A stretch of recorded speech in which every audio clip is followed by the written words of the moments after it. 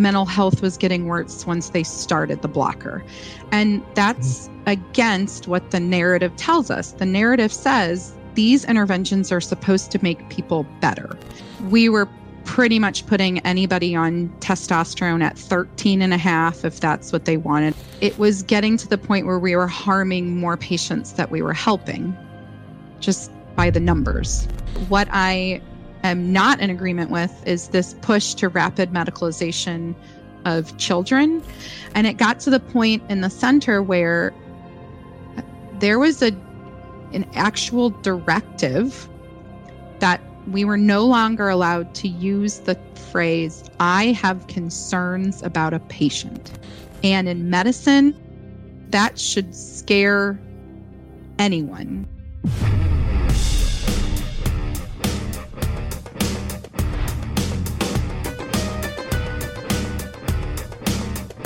Hello and welcome to Trigonometry.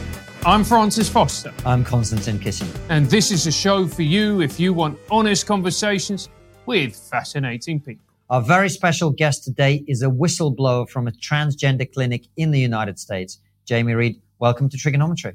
Thank you for having me. It's great to have you on the show. Listen, Francis and I have just both reread your article for a second time. We're going to talk about all the stuff that you said in there. One of the most terrifying things that I've ever read, to be honest. And so I'm looking forward to speaking with you about it. But before we get into that, just tell our audience who may not be familiar with you and the story that you shared. Who are you? What's been your journey through life? How did you get to the position that you got to? And what did you see there? And why did you decide to speak up? Thank you for those questions. So I'm Jamie Reed. I have a master's of science in clinical research management, and I was previously the caseworker in the Pediatric Transgender Center at a clinic in St. Louis, Missouri. So in the middle of America. I spent about 4 years and 4 months in that position. I worked at the university previous to working with trans kids. I was working with young adults who were HIV positive. I have a lot of experience in case management. I worked with kids who are in foster care. And I've also worked in a lot of medical and health settings too. So I came into the clinic really excited about the opportunity that I thought was going to be to help trans youth and their parents. And you mentioned in your article that, you're very progressive, you're married to a trans man, or in a relationship with a trans man. Sorry, I don't remember which. But in any case, you're married. Well, congratulations. Yeah. So very progressive, you come into this place wanting to make a difference, I assume. Mm-hmm. And then over a period of time, you start to have doubts and you try to express doubts, and that doesn't go particularly well for you. And increasingly, you become very alarmed at what you're seeing. So talk to us, just at the very beginning of that journey. You get there, I'm sure you're all pumped, ready to go. And what happens? Right away, I was struck by the lack of organization for the center. So there was no real written protocols. It seemed like it was kind of a fly by the seat of the pants kind of operation. They had already been open for a solid year before I got there. And yet it seemed like they were kind of operating outside of a lot of the normal structures that you'd see in medicine. Most of the departments and divisions in medicine have a lot of layers. There's a lot of top heavy. There's a lot of, administrative roles. And it seemed like this center was kind of off on its own, had this little pocket. And I was also struck at the very beginning because the administration of this hospital let this clinic open. And I was told that they originally thought that they were going to have about 50 patients total. And when I left, we were close to 2,000. Wow. Yeah. Huge difference. Wow. And why do you think that was, Jamie? What do you think were the reasons for that? I definitely have come to believe that in the United States, there is an element of social contagion in play going on with young people who are seeking out care in gender centers. And I'm not the only one to believe that. I had lots of parents report very similar things.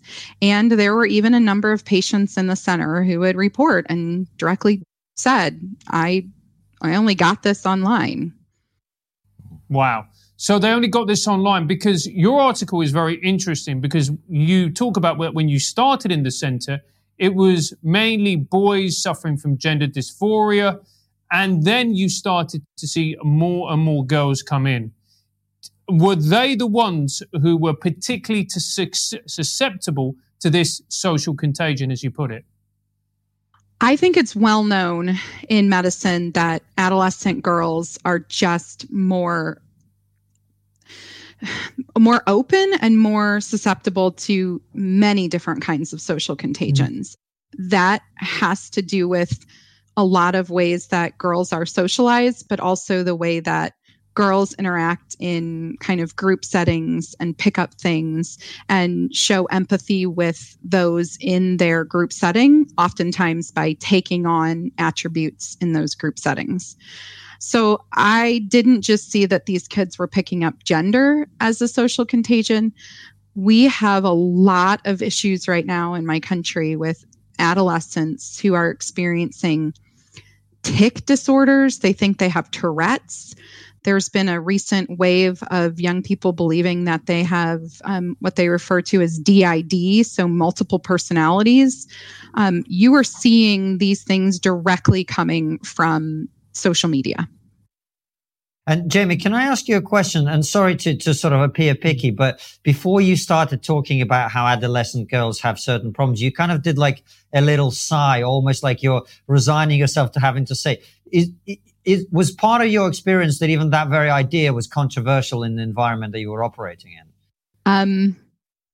So you'll have to remember that in some ways I am deprogramming my language out of some cult-like conversations. So even for me, I still take pause in using the phrase adolescent girls, because when you work in a place like this, you don't say that. You say people are assigned female at birth.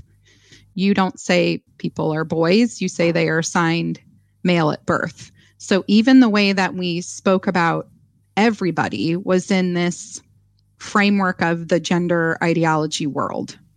Wow.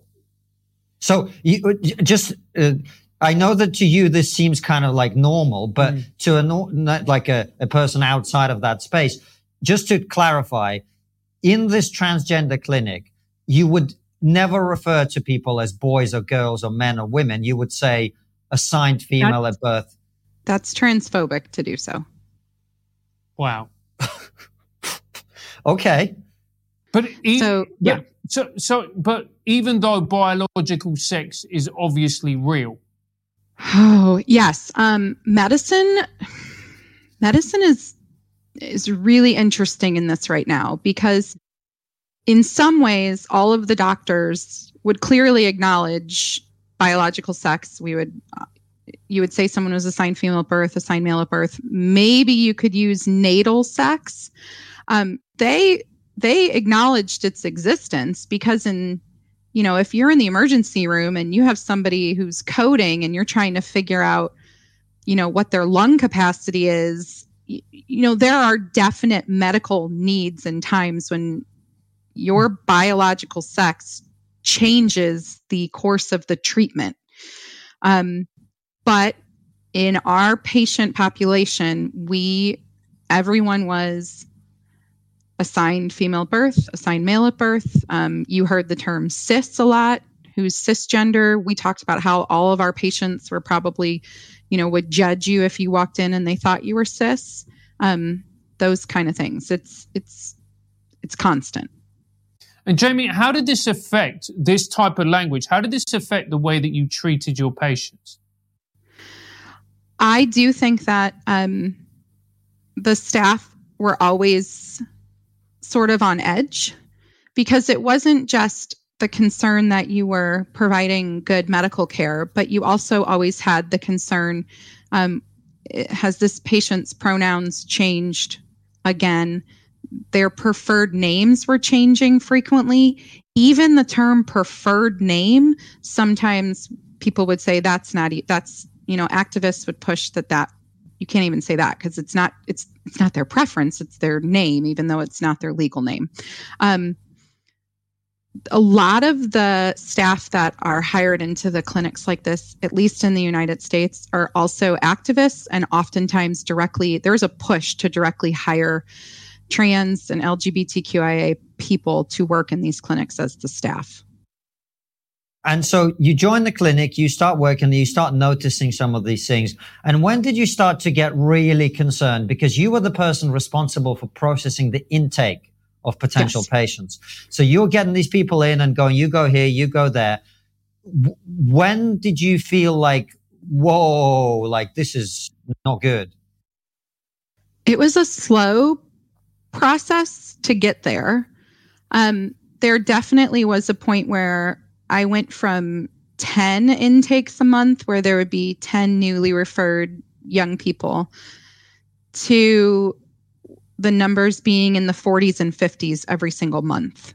And the cases were getting more and more outlandish, or sometimes even completely bizarre.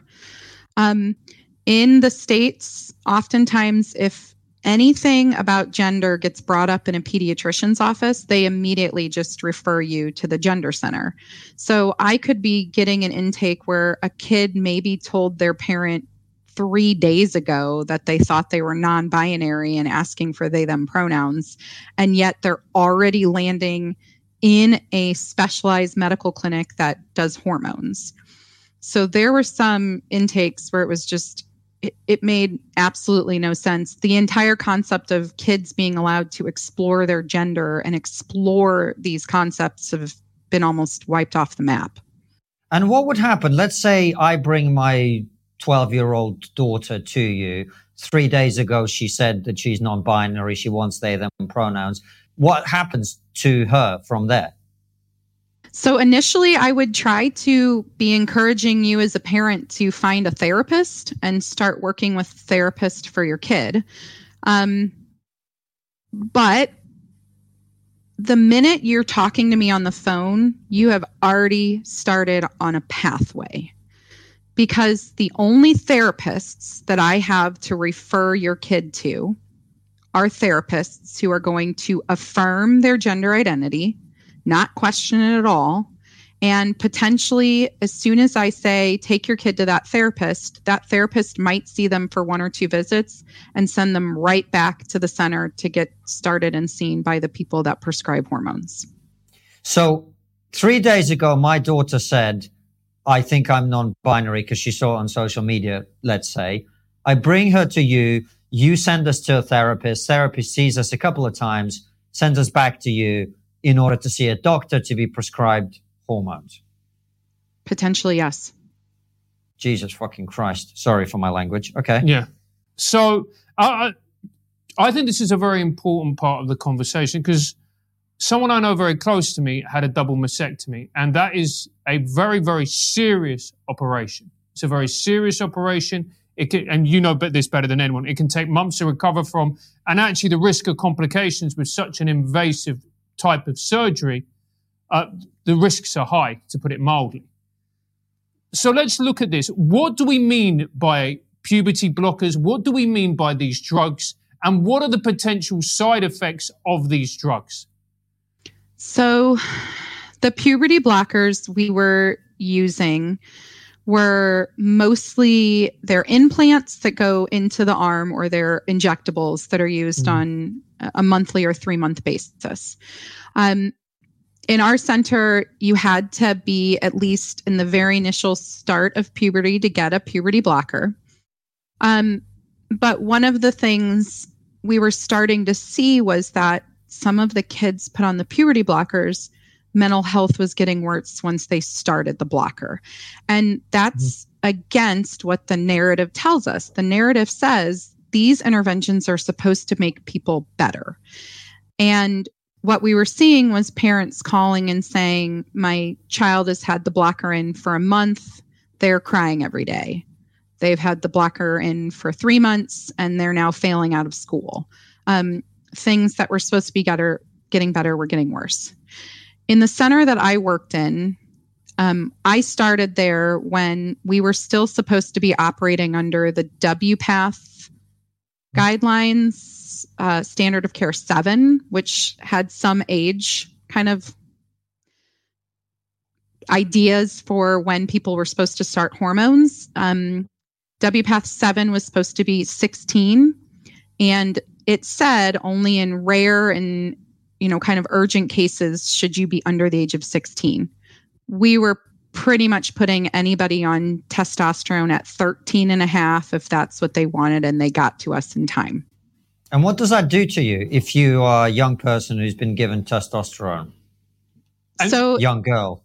Well, it depends. So if you young were female assigned at birth, sorry. Well, no, even if you were given a blocker first, okay, and we blocked you and then put you on a cross-sex hormone, we are potentially basically causing you to be infertile for life. And testosterone, the effects that kids reported that they wanted happen pretty quick. So we would permanently affect your voice, and your voice would be dropped into a male pitch. You would see growth on your clitoris into what we would refer to as a micro penis. We would start seeing atrophy, and your vaginal canal would start to have atrophic features. All of your body fat would start to move and shift around. You would have facial hair growth. A lot of our patients would start losing the hair on the top of their head. And then we would see mood changes. We would see patients who were, again, they were supposed to be getting better. Their mental health was supposed to be getting better. A lot of times it was not doing what we thought it was going to do. And if you were on feminizing hormones, you would start growing breast tissue, your fat would move. And again, if you were put on blockers first, it would render you potentially infertile for life. And now we also know for the kids, the boys, if we block you and put you on feminizing hormones, we also are potentially making you have sexual dysfunction for life. What do you mean by sexual dysfunction? So in the boys, blockers make it so that they never grow the penis or the testicles. If you never go through puberty and you never have those hormones affect that area, you are left with the same kind of penis size that you would have, that kids have when they're little before they go through puberty. And then also we knew that the feminizing hormones would make it so you had a lot of erectile dysfunction, the testicles would shrink and atrophy, and we would be causing changes to that part of the body that were irreversible. I hate to state the obvious, but those are some pretty major changes for a young person to undergo and experience.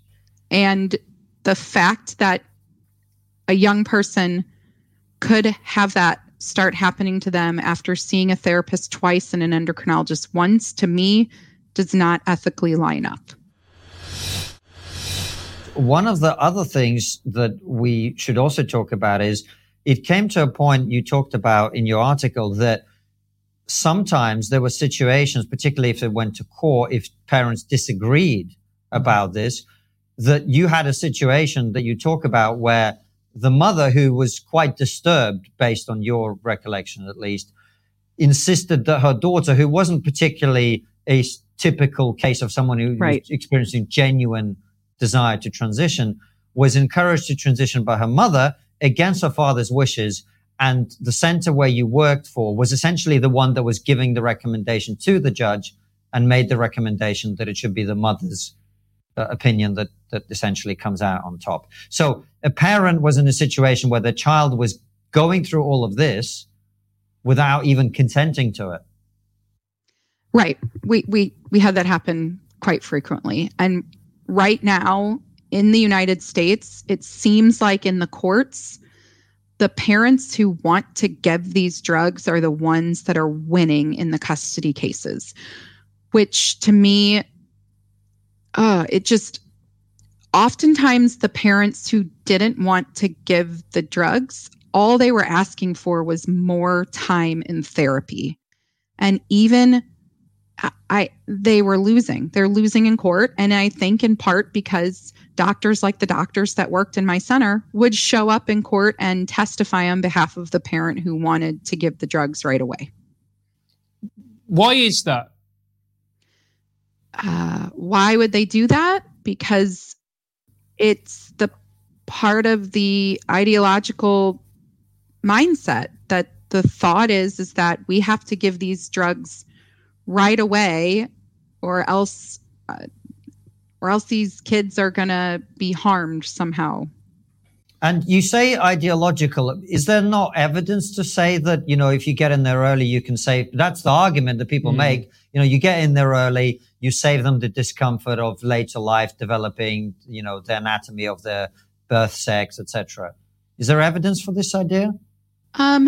Not in the kinds of patients that are presenting currently. And it depends. So if you look back at the original study, it's often referred to as the Dutch study.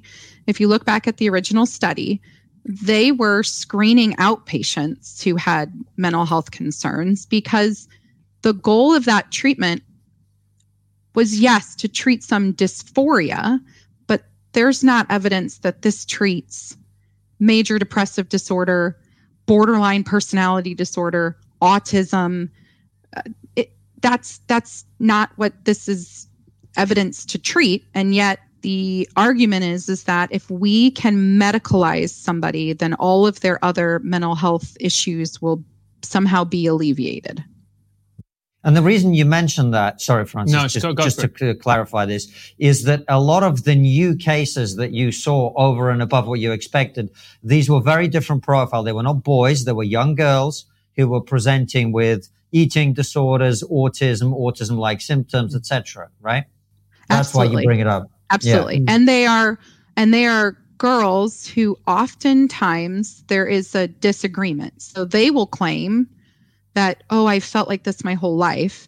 And their parents initially will often say they had no gender issues at all as a child, that they were absolutely normatively fine in their being a girl. And at onset, at 10, 11, 12, 13, 14, 15. What you were saying is completely antithetical to the creed that doctors are supposed to follow, which is do no harm. What you're saying and what I'm hearing is harm being inflicted on children, which is appalling. Yes, that's what I came to finally understand, that maybe out of our huge number of patients, there were a few patients that this model of care maybe helped. But it was getting to the point where we were harming more patients that we were helping just by the numbers. Wow. And so why at that point, when girls with autism, I think you quoted the number of 30% are presenting themselves, the 30% of autistic girls, when people with severe psychiatric illnesses are presenting themselves and are being putting through transition, including some of the awful cases that you've spoken about, why hasn't there been more people coming out and talking about this, or more people wanting to stop this? So I do think those people, I think that there are more people like me. And I know that I've spoken to a number of them since I have come forward. But if you even look at what has happened to me in my own local press, those basically the voice of reason, the voice of can we slow down, the voice of we need to actually look at who we're hurting is being drowned out right now. And we're being shouted down and screamed out by this idea that the fact that I say anything is somehow is going to hurt and harm trans kids. So what has been the treatment that you've received from the local press? I can't even count the number of articles, and all they do is have vilified me. And they also vilify me in strange ways where I just wonder, a lot of America right now is liking to pretend like y'all in England don't exist, or that Sweden doesn't exist, or Finland doesn't exist, or none of the countries like your country that's actually starting to have some kind of a dialogue around this. All the local media would like to think that America is in its own bubble and we know what's right on this topic and no one else exists. Well, I just, the reason I ask is we've spoken to a lot of people about this issue from all sorts of different angles, and the usual stuff is they're a transphobe, whatever. But you're married to a trans man. How transphobic can you be? I also had identified as genderqueer in the past, and I experienced a lot of gender dysphoria as a child myself. I'm not opposed to adult transitioning. I do still think that adults who are transitioning would benefit by support of a therapist and a therapeutic process, but I am not in any way opposed to trans people. I also have an undergrad in anthropology. I fully understand that there is a lot of diversity in gender and gender presentation, but what I am not in agreement with is this push to rapid medicalization of children. And also, the current model doesn't even make sense if you're actually pro diversity. Because if I am pro gender diversity, why are we telling little kids that if they play with a toy that is not in their gender category, that somehow that means that they're trans? Like, I thought it's 2023. Shouldn't we be telling our children, you can wear whatever you want, you can play with whatever toys you want, you can have whatever job you want? And instead we're in some like weird 1950s thing where if a boy plays with a Barbie, suddenly his parents think that he needs to go to a gender clinic and it means that they're trans. Do you know the thing that I find quite unusual as well is that in a society like America, which is so litigious, where people sue others at the drop of a hat, you have the minimum of medical checks, fast tracking not only people but children, and some very young children at that, through to irreversible medical procedures. I mean, that's just a $1 million lawsuit waiting to happen, isn't it? No, because unfortunately, the institutions that are supposed to... Okay, let me explain. So if you go and try to file that lawsuit in the United States today, the doctors and the hospitals are able to say that the American Academy of Pediatrics says that this is right, the Endocrine Society says this is right, and they can just claim that they're just following all of these medical guidelines. I did not believe that where I worked was following even these quote guidelines, but judges, I think thus far, have been taking that at that easy face value. I mean, you hear it in the news. Well, all of the American medical establishments agree with this kind of care, and it doesn't line up. No, it doesn't. And I suppose just to give people an example of what you're talking about, you talk in your article about a case where there was a girl who had a double mastectomy. She had her breast removed. I think it's 16, if I'm remembering correctly, or around that time. Sorry, go ahead and correct me. I think if you're talking about the patient who called a few months later and asked to have her breast put back on, she was not a minor, but she was young. She was 18 or 19 when we did the surgery. So she has her breast removed. A few months later, she calls up and says, I'm a girl. I want my breasts back. I mean, a horrifying story in and of itself. And she's pregnant, so she's not going to be able to breastfeed her child. the most horrific thing, I think, well, one of the most horrific things that could happen to a young woman, you're saying she can't sue the people who advised her and put her through that? I'm not a lawyer. I'm not a lawyer, so I don't know. Yeah. There is potentially a case there, but I know that the way that the surgeons and the way that the center responded was that she made the choice. Yeah. And I think we see that with the detransitioners, and some of them are minors, and they will say, well, your parent made the choice. Your parent agreed.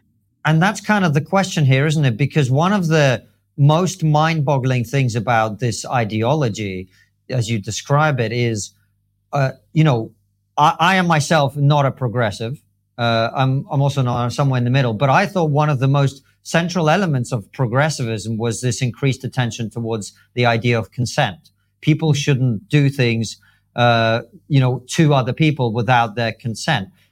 But I don't know about anyone, but it doesn't seem to me like a 15-year-old or a 16-year-old, frankly, even an 18-year-old from a very troubled background like this young woman is really capable of consenting to those things with, a full, proper understanding of the impact. But these kids want these things. So in these family dynamics and in these centers, these kids show up and they were demanding this from their parents yesterday. And their whole household has been in chaos because this kid has decided that the best thing for them right now is to start testosterone tomorrow. And I don't even know how you can... Okay, part of medical ethics and part of actual consenting has to be that you're not under any undue influence. So we think about that sometimes in really, bad medical case. Like if you were just told you have cancer and it's potentially, a very bad cancer, we don't want to tell you 10 minutes later, would you like to be in this research study for this drug? Because we're putting you in an undue influence. And sometimes we even say, maybe the person who's going to treat your cancer shouldn't be the person who asks you if you want to do this procedure. It should be somebody neutral. So so we think about these things in medical ethics. In medical ethics, those young people, I believe, are in a situation where they have undue influence. They are being influenced by a socially mediated cultural phenomenon. And the only way that they truly could give consent to that treatment is if they have been out of that phenomenon and out of that social pressure for long enough, i.e. potentially an adult, to then provide that real consent. Or we could just, shut off all social media and tell them they can't look at this stuff, and then ask them, if you have a 15-year-old girl who's in the middle of this belief, and we put her in the middle of Montana with no internet access on a horse farm, she potentially might not want testosterone 12 months down the line. But that's the level. They're under so much influence. It's from their school, it's from their peers, it's from the social media, and they want this right now. That makes sense. But Jamie, on top of all of that, though, it's a kind of basic principle of our societies that children can't consent to anything, really. Right? You can't drink or take drugs or have sex. Lots of other much less significant things in terms of the impact on your life and the lives of other people around you. You can't get a bad tattoo and be stuck with it. You have to be 18 to get bad tattoos. So you can get a tattoo. You can't get a tattoo, but you can get hormones and potentially double mastectomy. Is that just, sorry, but is that not insane? It is to me now. It was not to me then. I'm not having a go at you. I'm trying to flesh out the issue itself. Do you see what I'm saying? Yeah. No, I get it. I get it. And Jamie, again, there is no blame attached to this. What we're trying to do is we're just trying to understand how these places work. And you say it wasn't obvious to you. Why was that? So many of the people who I worked with, and I think that a lot of the people that work in these centers and in medicine and in pediatrics in general have a huge heart. They really do care, and they really do think that this is the way to help these kids. And I also think that when you are faced with so much distress, so much chaos, these kids are hurting. They are maybe saying that they're suicidal, that they're self-harming, that they are struggling. I think on some level it's easier to say, well, we'll give you what you want than to stand up and be the grown-up and say, no, we're not doing that right now. And instead we have to do other things. And then we also have to support the parents, because if you have parents who have been trying to deal with their kid who's been demanding testosterone, demanding this new name, demanding these new pronouns, demanding these clothes and this, and these kids are telling their parents it's the only thing that's going to keep me from killing myself.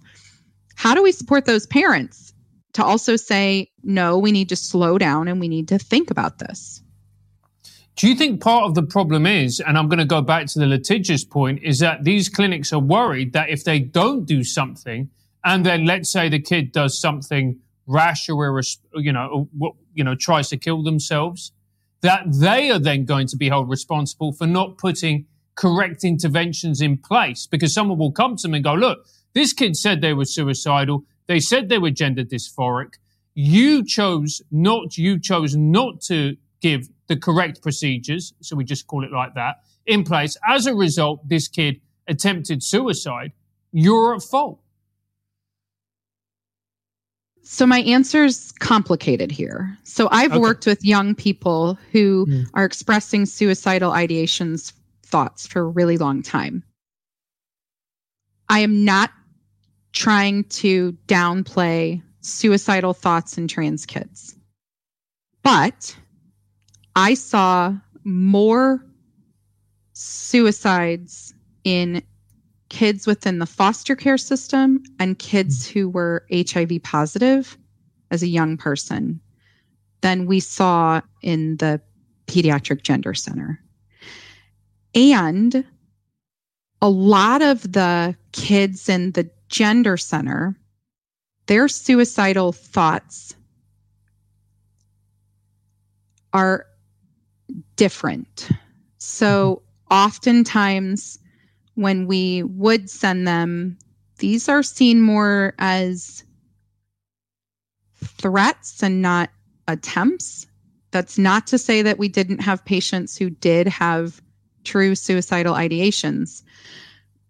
But I think as a whole, the statistics do not show that there are that high numbers of completed suicides in this. And very much on that subject, and I know it's a tricky thing to ask you, but I feel like I should. We've heard from other guests that quite often, because this idea of being trans or whatever is social media driven, the kids are actually getting instructions on how to talk to somebody like you. Oh, absolutely. To get what they need. So when not all of them, but some of them are coming in and saying, "Oh, I'm suicidal," because they know that's what gets the thing that they want. Is that happening? Okay. It is, but the thing that scares me a little bit too is that some of the parents are doing the same thing. So I had some parents who would call to complete an intake with me, and they would describe the situation, and I would say, "Hey, from what you're describing, it sounds like your kid is just experiencing some normal gender questioning. It does not warrant the need to be seen in a gender center." And then they would sometimes press me and find out kind of, well, what are the things that warrant you being seen in a gender center? And then magically, mom would call me back a month later, and now suddenly kiddo has expressed exactly what I told mom was needed to meet that criteria. I had parents even tell me things like, my kid likes to play with this toy. And then they would tell me that they went and bought all of the kids' books they could find on Amazon about being trans, and that they had hidden and sprinkled the trans kids' books all throughout the house for their kids to find.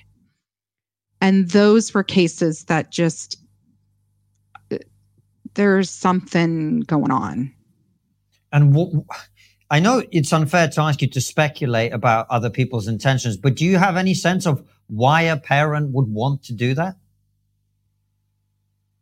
I think you had a guest on maybe before who talked a little bit about how, to be a truly good liberal parent right now is to kind of allow your kid to, it's like gone so far in one direction where, if your kid expresses the slightest non-gender tight role, you immediately need to start affirming and asking them. I mean, I had parents talk about how they would have all their kids close their eyes in like a circle in their house in some like weird seance-y thing, and then open their eyes and tell us what your inner gender is now. So this is parents literally seeding these ideas into the heads of their own children. Yes. My question is, and by the way, just for clarification, I don't know if you know this, I was a teacher for a long time, and I taught across all sectors, and I taught in girls' schools as well. So I saw how social contagion worked, particularly with young girls. When I taught in girls' schools, it was late noughties. So back then, there wasn't really any of the trans stuff. It was mainly anorexia. But I look at this and I go, that's child abuse. That is child abuse. Because if I was a teacher and I heard that this was being done to a kid who I was teaching, I would report them to social services. That would be my duty as a teacher in the UK. And if I didn't do that, I would not be fulfilling my role. I would not be, as we're called in the UK, in loco parentis. Yes. And there were a few cases where I would agree with you.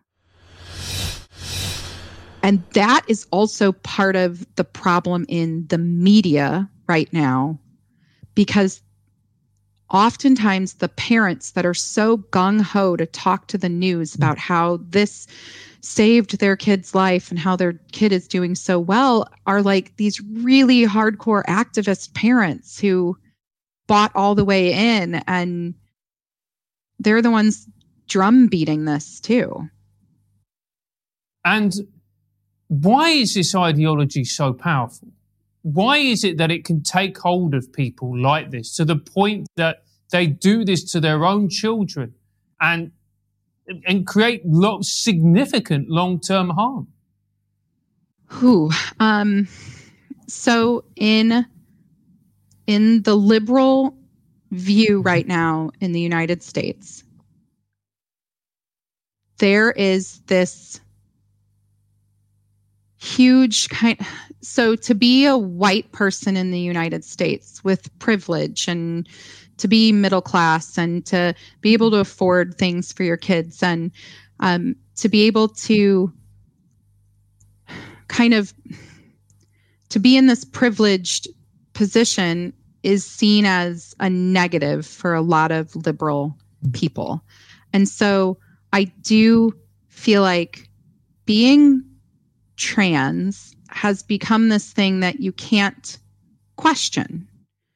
So you can't really easily change. You can't say you're of a different race in the United States. You can't claim ethnic background if you don't have it. You can't, who's going to claim that they're poor? And if you identify as gay or lesbian, that gets uncomfortable pretty quickly if you're not really gay or lesbian.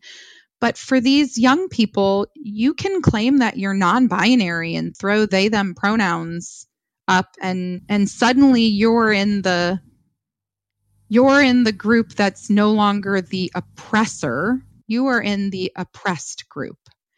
And I think part of why this has such these strong tentacles is nobody in my country ever wants to tell somebody who's in, what we view as an oppressive group that they're not, and nobody wants to be seen as the oppressor. But I accept that. And again, there is no blame attached to this whatsoever. I'm just exploring. What about the adults? What about the medical professionals? Isn't it their job to make that decision? That's what you went to college for. That's what you studied. That's why you put yourself through a medical degree.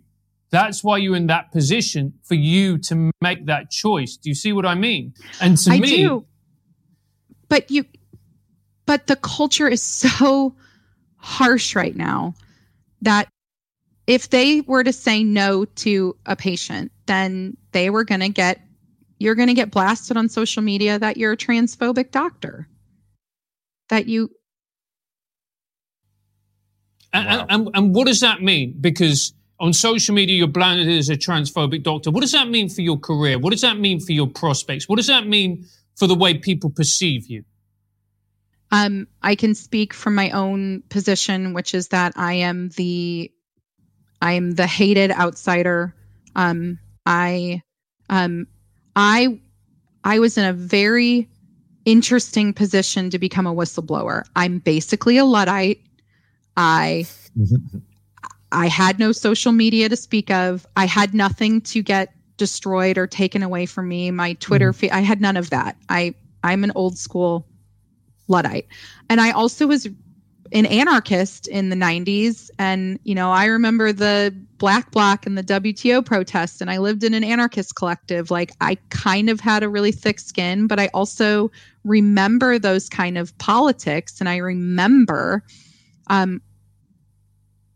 standing up for something and knowing that even if you're going to get, everybody pile on you, that you'll find that the other activists are out there. They might be small and it might be a small group, but I felt firm enough in my own internal convictions. And I worry that we're in a culture right now, because of the way social media has changed, that it's so external. The judgment is so external, not internal, that for so many people, even adults, it takes a lot of strength to go up against your dominant culture. It does. And that's one of the reasons I really want to thank you for coming out and talking about this, because I think it's super important. And one of the things we haven't yet talked about in detail is what happened internally when you started speaking up about this, because you started to ask questions, didn't you? I did. I started asking questions often, and it got to the point where I even was having conversations one-on-one with the doctor saying, we are harming children. We are doing this. And what would they say? So it's interesting because I only recently read the Hannah Barnes book about the Tavistock, and it was almost the exact same response, which I was told my tone was wrong, that I shouldn't be directly challenging doctors in team meetings, that I was out of my lane, that I was, it was almost identical what happened at Tavistock. And the way that I was kind of treated was I was the annoying squeaky wheel. Oh, we know Jamie's going to have another issue. And it got to the point in the center where there was an actual directive that we were no longer allowed to use the phrase, I have concerns about a patient. And in medicine, that should scare anyone, because if your surgeon comes in and the nurse thinks that they're drunk, sure as hell that nurse should be able to say, I have concerns about this patient right now and we need to stop. Medicine needs people who are empowered by their medical institution to speak up. Nurses, social workers, case managers. You think someone was given the wrong dose. You think they're going to cut off the wrong limb. Like, you have to have all of these layers in medicine, have to have people who are empowered and encouraged to stand up. And instead, it was routinely, be quiet, stop. You're wrong. Be quiet, stop. And it got to the point finally where we were told, get on board or get out. And that was the final. You say were there other people at the center who agreed with you? We didn't always agree for the same reasons, but there were a few other people who agreed. Okay. And you mentioned the same concerns. Sorry. Yeah. And you mentioned speaking directly one-on-one with doctors. So if you come to a doctor in that sort of clinic and you would say, I think we're harming these children, other than shut up and stop raising it, did they have any counter arguments or any explanation for why what they were doing? Sometimes it would be, well, what do you want me to do instead? Come up with a different solution then. And I think part of that is that the whole model of care is so upside down right now that it's like that the doctors are even just a cog in the spinning machine. And they're like, the only way I know how to spin is this way. Like, you're telling me we're hurting people, but they would be like, how do I do differently? Because then it would have to stop it was almost like for them to actually stop and think would have to stop the whole mechanism. The whole machine would have to stop, because it's not just their portion. It's the therapist portion. It's the parents' portion. It's the kids themselves. It's the hospital. It's like all of this whole machine is spinning, and they were like, what do I do? And I guess in some ways I just got to the point where I was like, this whole machine just has to stop right now, because the way that it's going is just, it's not. It sort of sounds, what you're describing is like a little bit like a conveyor belt, where yeah. Right. And then you're going up to one person at one point and you're going, well, don't put this bit in. And they're going, well, there's a whole machine here. There's a whole conveyor belt. This is my job. I give hormones, or I do this, or I do that. Right. Yes, exactly. And this is what they call the affirmative model, where essentially the moment a kid says, I'm dysphoric, from that point on, they're just on the conveyor belt and there's no getting off. Unless they themselves have a change of heart. Right. As long as the kid is saying, I want that as the end, then that's what the kid's going to get. And you said upside down, and that really is upside down, because as we talked about earlier, a child cannot really consent, but they are driving this whole thing, is what you're telling us. Oh, the language even in some of the activist groups is that you're supposed to be child-led, that the child's supposed to be leading this. And here's the thing about kids. Kids who think that they're the ones who are supposed to make the decision are actually in more distress and are in more pain, because they feel like there's no grown-ups in the room who are in charge. And as a parent, I know for my own kids, they do better in life when I can say things to them like, hey, this is not your decision. We're the grown-ups. We've got this handled. We know what we're doing. You can go be a kid. Do not worry about these things. And as they get older, you maybe add a little bit more like, no, at Disneyland, you cannot buy the whole toy store because grown-ups only have this much money. And you slowly start giving them some senses of choice. But no, a 14-year-old does not want to think that they have to make the decision for what the whole rest of their life is, for their fertility and for their medical care. No, I mean, it's absolutely spot on. It's why all this child-centered, I saw it towards the end of my time in education. They called it child-centered learning, where the child was in charge of their learning. And I was like, I don't think an 8-year-old should be in charge of their learning. It's just. I don't think an 8-year-old should be in charge of my dinner choice for tonight because they're not going to choose. I mean, no. Yeah.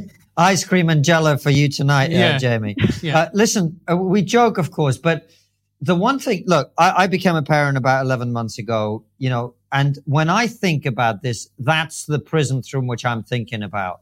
I've got this beautiful baby boy. He's pure potentiality. He's growing up. He's wonderful. And then fast forward a few years and they fly by, and let's say he's been on TikTok or whatever, which he's not going to be at this rate, but let's say that he was. And he says that he's experiencing distress. The household is in turmoil, as you described. And we, the good parents, take them to professionals for help. Mm-hmm. And then 3 months later, he's on puberty blockers and estrogen. And in the case that you described, some of them are taking like cancer drugs. Yep. Yeah. I mean, the question I think parents would want to ask you, Jamie, is what should you do if that is what happens to your child? I think that's a really good question. And first of all, there are a whole lot of parents out there who can answer this question also. And what I found frustrating with the media is there were a lot of parents who wanted to talk to my local media because they had a kid in that situation and they knew better than to take their kid to the center that I work at. They already figured it out. I cannot go there. I cannot take my kid there unless I want X, Y, and Z as the outcome. But again, parents can be a parent. One of the things as the caseworker in the center, I found really shocking for a lot of these parents is you do get to have some of the control and say over your child's social media use. There are parental controls. My poor kids, their cell phones still sleep in the kitchen. You don't have your cell phone with you in the middle of the night in your room at 12. That's insane. Nobody needs that. And the parents would be like, oh, well, they use sleep music. I'm like, no, get this, put some levers and controls back in being a parent. But also, these kids right now are under a lot of mental health stress and issues. And you need to find a good pediatrician if you think your kid is expressing, anxiety or depression, regardless of the gender. Focus on those things. Focus on the basics. These kids are kids who are not going to school very well or often, need friends groups, need to go outside and get exercise, need to sleep. We are seeing that a ton of these kids had terrible sleep hygiene, need to eat real food. I mean, some of these things are from, the beginnings, the basics as parents, as do these healthy things from the start. And then if your kid does come to you and say they're experiencing X, Y, and G things about their gender, my answer is normally normative gender exploration is fine. Wear whatever clothes you want within reason. You still have to be dressed. I don't care what your hair looks like. I don't care if you're a boy and you want to wear makeup or nail polish. Who cares? Let those social gender things, can we actually be a little bit more flexible with those things? Let your kids explore. But no, you don't need to change everybody's pronouns. Your name cannot change 12 times. If you want a nickname, fine. But no, you don't need a binder. You don't need to do all of these things. And you really do not need to be medically intervening. Let them explore and give them a way out. Tell them as the parent, explore this stuff, try this on. But if you try this and you don't like it, then we can change. We can go back. You can get different clothes. You can grow your hair back out. Don't pigeonhole your kid into this thing. And Jamie, what about the detransitioners? What about the kids who've gone through the conveyor belt and they've had the surgeries, the medicalization, they've come out the other side, they've realized that this has all been a horrendous mistake. What happens to them? The medical establishment right now is completely ignoring them and pretending like they don't exist. So the centers don't see them. There really is no care provided. And I think that part of my hope for centers like this is that not only do we actually pause this crazy experiment that's going on, but then also really focus on providing medical support and care for all of those kids. And I also think we do need to recognize that there are going to be long-term outcomes that might need some legal financial support. Because if you are like Chloe Cole, and you had a double mastectomy at 13 and you're now 18, the financial damages for her could not even really be calculated. Probably it would have to look at her whole lifetime. What has this done to her fertility, her bonding with her child, her ability to breastfeed? Like, those things deserve a financial answer. And hopefully also that we stop doing this to anyone else. Well, Jamie, to read between the lines and to summarize it in the blunt Russian way as only I can, it sounds like what you're saying is this is a medical malpractice scandal on a large scale that is going to blow up in people's faces very soon, in your opinion, or at least should blow up in people's faces very soon. Yeah, I think you kind of nailed it.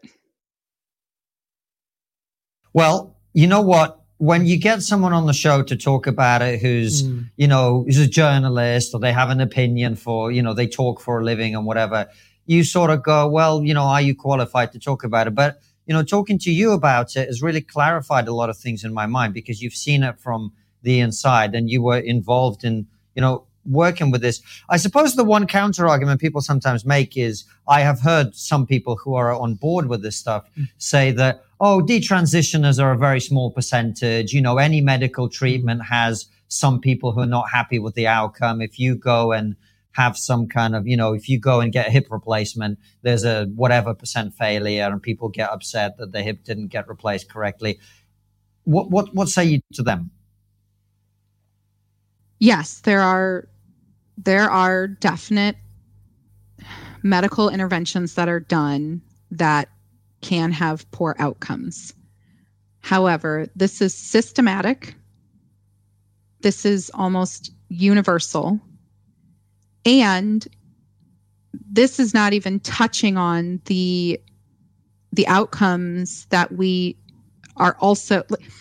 So an outcome of somebody who's detransitioning, but the outcome of somebody who is 13 and put on testosterone, by 26, they're potentially going to also be on a cholesterol medication, a diabetes medication, have heart complications, have an early cardiac arrest.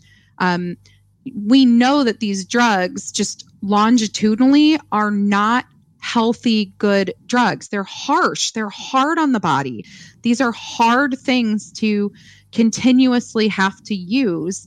And so I think part of the reason why it's just a broader medical scandal is that even in the best case outcome, where someone's happy with that transition, their body is still going to have medical problems and complications from the use of these drugs. And also, I think just as a society, I thought we had gotten to the point where we were done sterilizing kids. I just thought we were done doing that, and recognize that to be its own kind of problematic thing, that we weren't going to be doing that anymore. Jamie. And I'm also a gay person, and I just feel like we're also kind of, what are we doing to this whole group of kids that are potentially just gay kids? The phrase people use is you're transing away the gay. Yeah. Yeah. Well, it's been an uplifting episode anyway. But Jamie, thank you so much for coming on and for speaking openly and honestly.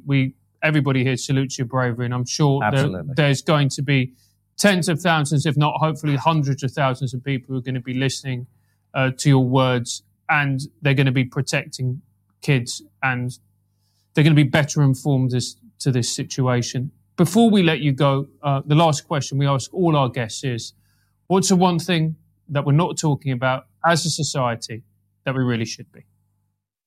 It's strange, but I'm going to say homophobia. So I think that part of the trans epidemic is that kids did not feel and do not feel like it's okay to be gay. And a lot of the spaces and a lot of the support that I had as a gay kid has disappeared. So there was a gay coffee house. There were gay bars. There was a gay culture. And I thought we were getting to the point as a society that it was okay to be gay. And now so many of these trans kids tell us directly in the center that it's not, and that they feel like it's almost better to be trans and have a lifetime of medical problems. And that means we have to go back to square one and really deal with homophobia. Jamie Reed, thank you so much for coming on the show. We're going to ask you a few questions from our supporters that only they will get to see the answers to. We're going to make sure to put a link to the article that you published about this. And I really recommend everybody, sorry to use this problematic phrase, but man up and read it, because it's pretty difficult reading, frankly, but needs reading if you want to be informed about this issue.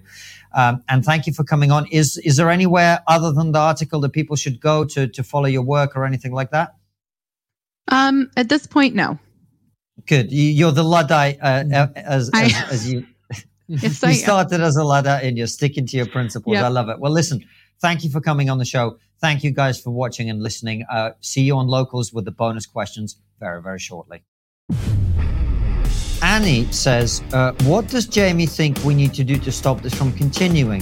Where is the change going to come from? Before you go, consider joining our exclusive member feed. As a member, you'll get ad-free and extended interviews. Click the membership link in the podcast description or find the exclusive episodes link on your podcast listening app to join us.